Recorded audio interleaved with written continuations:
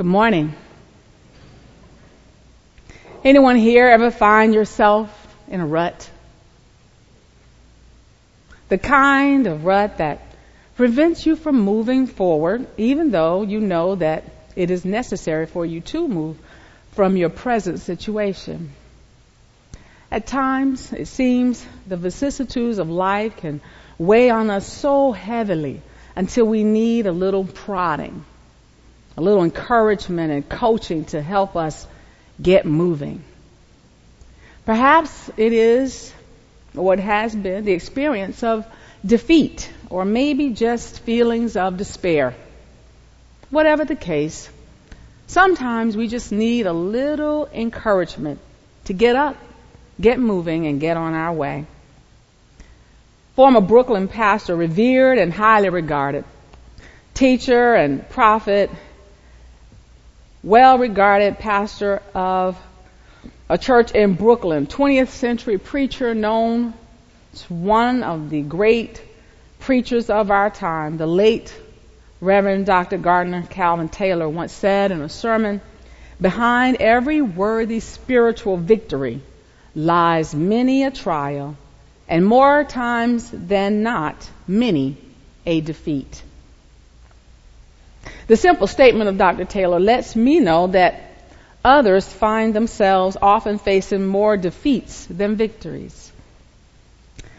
Yes, for this day, for this time, Paul gives us a little message to help some of us get moving. Or at least Paul is speaking to me today. In our scripture found in Paul's letter to the Romans, we don't find an easy to follow story about a main character or two. In fact, Paul has been trying to tell these believers that there is nothing we can do to nullify God's faithfulness toward us. So, no, we do not find a person who struggles in life we may learn lessons of faith from vicariously. He is teaching us, however, about the nature and character of God, explaining to us the hope we have in Christ who died for each of us, and the office of the Holy Spirit, which continues to advocate for us and guide us even today. We do not find an obvious antagonist and protagonist. What we do find is a passage that frames the story of spiritual victory for those who follow God. Paul is like a coach to his followers here in Romans. We may not have proper names of great biblical figures, but there, yes indeed, is a struggle. There is a struggle as we hear Paul talking in such clear language about what is good and of God and that which is not. Here he takes the posture of a spiritual coach trying to help his team to see the goal at the end of the experience before them. Any of you familiar with life coaching? Maybe you've experienced a life coach or become trained as a life coach. Here, Paul is like that person for us in this passage. Because of his rhetorical language and rapid fire style of questions here, I'm imagining the concept of a debate team of sorts for maybe a highly respected college or university. Paul is that coach trying to impress upon his team that there is indeed a new life in Christ. He stresses the point of free children of God and life as eschatological hope and love. That means for us in the end, there is hope, and yes, indeed, there is always God's love. Reading our lectionary epistle for the day conjures up a spiritual life coach image for me in the way of Paul. He reminds me of Denzel Washington's character in the 2007 movie, The Great Debaters. I enjoyed that movie, and he reminded me of their coach because it wasn't like necessarily the field for the team, but how do you win that great argument? How do you give over the persuasive argument that gets others who are in opposition to your point of view to see your side? In his four-star rating of this Christmas movie from 2007, Roger Ebert said, "How many sports movies or movies about underdogs competing in any way have you seen that end in defeat? It is human nature, Ebert says, to seek inspiration in victory. And this is a film that is affirming and inspiring and recreates the stories of a remarkable team and its coach. Yeah, it's almost 10 years old, but I like that movie. It encourages me. It inspires me. I don't know about you if you've seen it, but if you haven't, it might be worth a view. It's a good movie, and here Paul is that great coach to this community in Rome. Paul appears to be that very spiritual life coach, speaking to the people of the Roman community. Not only is he presenting a game plan and a strategy for victory, Paul is telling us how to cope until the day Jesus returns. Within this most foundational, yes, doctrinal, and even theological book, Paul gives us these important writings to help develop the proper coping mechanisms for spiritual victory, helping us to get over that rut. Paul, you see, the spiritual life coach, is adamant in telling the debate team that Christ has accomplished what for Paul the law is not able to do. Christians are no longer condemned, slaves to sin in the flesh and to die. Christians are free spiritual beings who live with the promise that nothing, not one thing, none of the world's power can separate us from the love of God. Yes, I know, we often extract verses of Scripture from this most significant book in the New Testament to support our individual interests. Yes, we can find lots of wholesome scriptures here that Paul gives to us just in this passage for our consideration this morning. There is some good stuff in here too, team. We find verses of power to help us cope in this life with defeat, with illness, with death, all of the self-doubt and issues that at times weigh us down. There are passages here to empower us, to embolden us. And these declarations are not simply Paul's rhetoric. It's not all hyperbole, but these critical verses in our faith point us to spiritual victory. No matter the low places we find ourselves in the world in this life, in the first chapter of Romans, Paul says to us, "For I am not ashamed of the gospel of Christ, for it is the power of God unto salvation to everyone that believeth." That's spiritual victory. We find also Paul writing in the third chapter, "Even the righteousness of God, which is by faith of Jesus Christ, unto all and upon all them that believe. For there is no difference, for all have sinned and come short of the glory of God." That's spiritual victory. We see, but we glory in tribulations, also knowing that tribulation worketh patience, and patience experience, and experience hope, and hope maketh not ashamed, because the love of God is shed abroad in our hearts by the Holy Ghost, which is given unto us. Sisters and brothers, that's spiritual victory. I don't know about you this morning, Christ Church, but I thank God for Jesus this morning.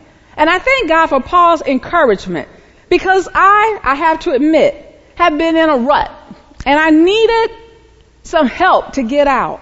I needed a little push. And I needed for this reminder to come by way of Paul's writing today to the church. For the law of the Spirit of life in Christ Jesus, he says in the 8th chapter, in first and second verses, have made me free from the law of sin and death. That's spiritual victory. We find also Paul writing, "Who shall separate us from the love of Christ? Shall tribulation or distress, or persecution, or famine, or nakedness, or peril, or sword?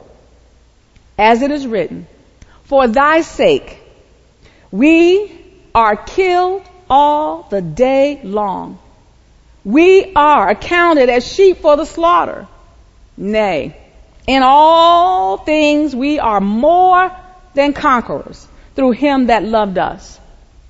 Paul says, "For I am persuaded that neither death, nor life, nor angels, nor principalities, nor height, nor depth, nor any other creature shall be able to separate us from the love of God, which is in Christ Jesus our Lord. Isn't that spiritual victory to you? I'm glad today, Christ Church, I'm glad, sisters and brothers, that today we have been given this reminder. You may not confess it, but I will raise my hand. I needed some help getting out of my rut. Today we ought to be able to re-examine this message and see that Paul is telling us something he even experienced firsthand. He says to us, we can't make it in this world by yourself. You all may know that song, right? People make the world go round. We need some people helping us on the journey. I like that concept because that's where this image of being a team helps me out. You might think very highly of yourself, that you are educated beyond degrees, your knowledge is vast and your vocabulary extensive. You, yes, are well connected, and even your children have got it going on. But you cannot make it by yourself. And Paul reminds us that we are together in this. Paul wouldn't even be writing to this church in Rome if someone else hadn't started it. We may be reading some other books that didn't make it into the canon of Scripture if someone else had not gone out to start this very church. One of his co-laborers, fellow ministry makers and discipleship directors, they may have added another gospel instead of this epistle. This epistle, yes, I think is an important body of work. We might have been reading from, again, another gospel instead of this letter, but this letter, it had to make it. It had to make it to give Christians on the journey the encouragement they need. The encouragement we need. But thanks be to God, we are reminded today that while we have the victory as individuals who accept Jesus Christ, the community of faith, which stands together, can make a greater impact on the world for the Christian cause. For it tells us we aren't so high and mighty by ourselves, but we're high and mighty when we come together. You've heard that saying, there's strength in numbers. Well, if we come together, each and every one of us, as a team, then we can do more good for the cause of Christ. We're working together. Too many of God's creation today are trying to do things by themselves instead of recognizing that there is strength in numbers and help for the journey.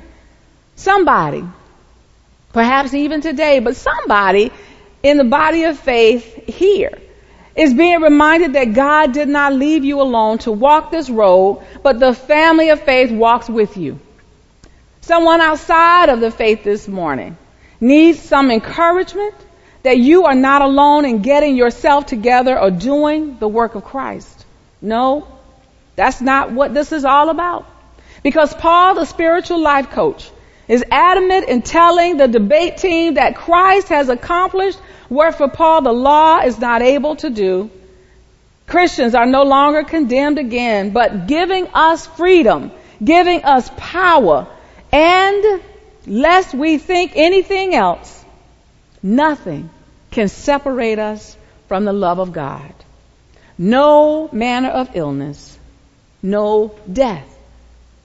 And so we come to this moment in time, some of us, we've had trouble seeing God moving because perhaps we've been focused on so many other things, that we've been so busy about life's regular duties and the routine that we might have missed that one bit of advice, that one encouragement, that Paul wants us to know that there is in Jesus Christ strength for the journey.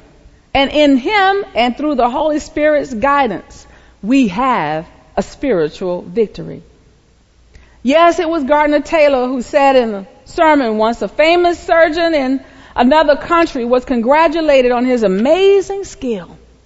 How did he feel about it all? He was asked. He replied, I can't forget all of the lives I lost while learning my skill. Taylor goes on to say, God's victories come by way of our defeats. This is a hard lesson to learn, and many of us, most of us, will resist it. But here in the summertime, we find ourselves sometimes still needing that reminder that there is more to life and in serving Christ. So even when we find ourselves facing despair, or we're in distress, disappointed, or disgusted, despondent or depressed, our hope is knowing who we are and, yes, whose we are. It is Jesus Christ who gives us strength, and in Him we have the spiritual victory. Therefore, it's not about our past dejections or present depression, not our unavoidable disappointments, nor our present disgusts. No matter the circumstance, it cannot separate us from the love of God. Now, doesn't that sound like spiritual victory to you?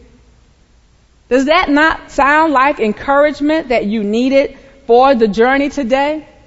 You may not have been in a rut, but however you came to this moment in time, just be reminded, just know for certain, as Paul writes, for I am convinced that neither death nor life, nor angels nor rulers, nor things present, nor things to come, nor powers, nor height, nor depth, nor anything else in all creation will be able to separate us from the love of God in Christ Jesus, our Lord.